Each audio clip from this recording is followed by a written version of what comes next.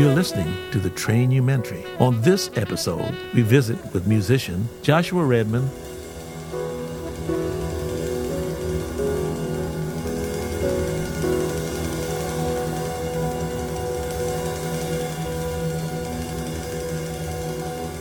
I feel like I've been listening to John Coltrane's music since the day I was born. The album A Love Supreme is the first album that I was ever really conscious of. My mom had that album. She loved John Coltrane's music, but that album in particular, and played the album a lot. So I think that music was floating around in the house. Those sounds were there before I even knew what music was or recognized where it was coming from. But I remember being very conscious of that album, A Love Supreme, not just the sounds, but also the physical album, the album cover, and the intensity and the depth of Coltrane's expression on the album cover. And I remember associating that with the music and then opening it up and reading the liner notes, his dedication to God. And, you know, that music just had such a powerful effect on me before I even realized what it was or realized who Coltrane was or what his significance was. When I think about music, one of the first things that I think about is John Coltrane and A Love Supreme.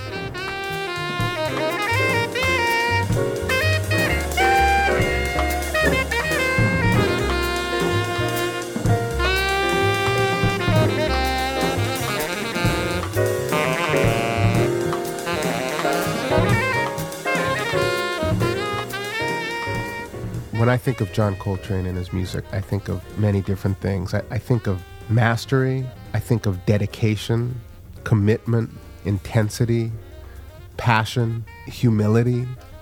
I think John Coltrane is, in many ways, the ideal of what a musician can and should be.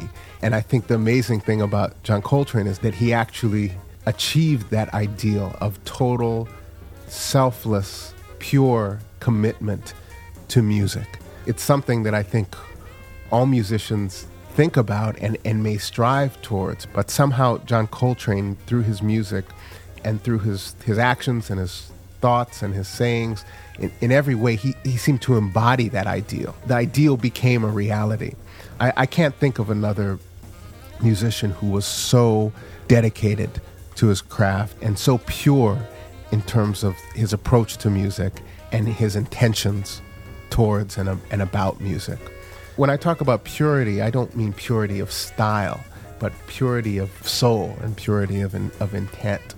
That's something that I always think about with Coltrane. You know, his music had so much intensity. There's so much power there, but there was also so much tenderness, poignancy. He created this music which was turbulent and raw, intense and powerful, but also so intimate. You really get a sense when Coltrane's playing the saxophone that he's singing, that he's crying. You feel like you get this very intimate glimpse into this man's soul. You know, it's very individual in that sense, but at the same time, it's universal. What he's saying, what he's feeling, is something that we all feel. He just found a way to express that.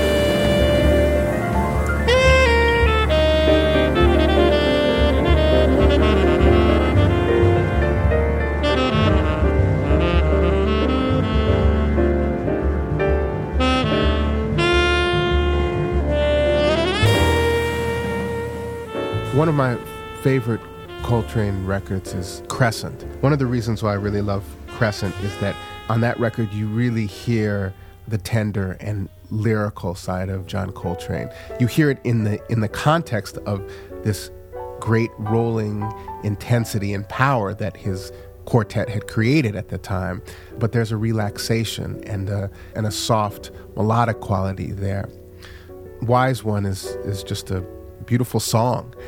Train just sings it so well, and there's so much wisdom, so much tenderness, so much patience that I hear when I listen to it.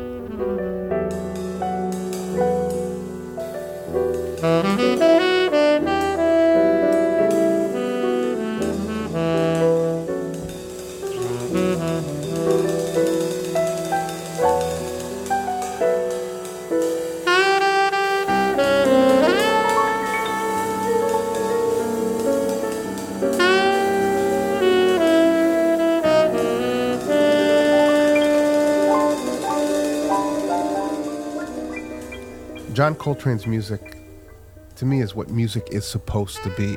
Music should be about something more than just music. Music is, I think, an attempt to communicate experiences, feelings, ideas, actions through sound. With a music like jazz, there's a language and a vocabulary that is very, very complex. Difficult to play as a musician and difficult to understand as a listener. But underneath all of that is inspiration, passion, emotion. And I think the great jazz artists are able to communicate those essential qualities. And no one does it like John Coltrane. Listening to John Coltrane's music, it's something you got to do. Even if you don't end up liking it at first, even if you never end up liking it, which I find hard to imagine, it's a profound experience, because what you have with John Coltrane's music is a man who's found a way to communicate the very depth of his soul through his music. And that's going to be a profound, powerful, potentially life-changing experience for anyone who listens to it.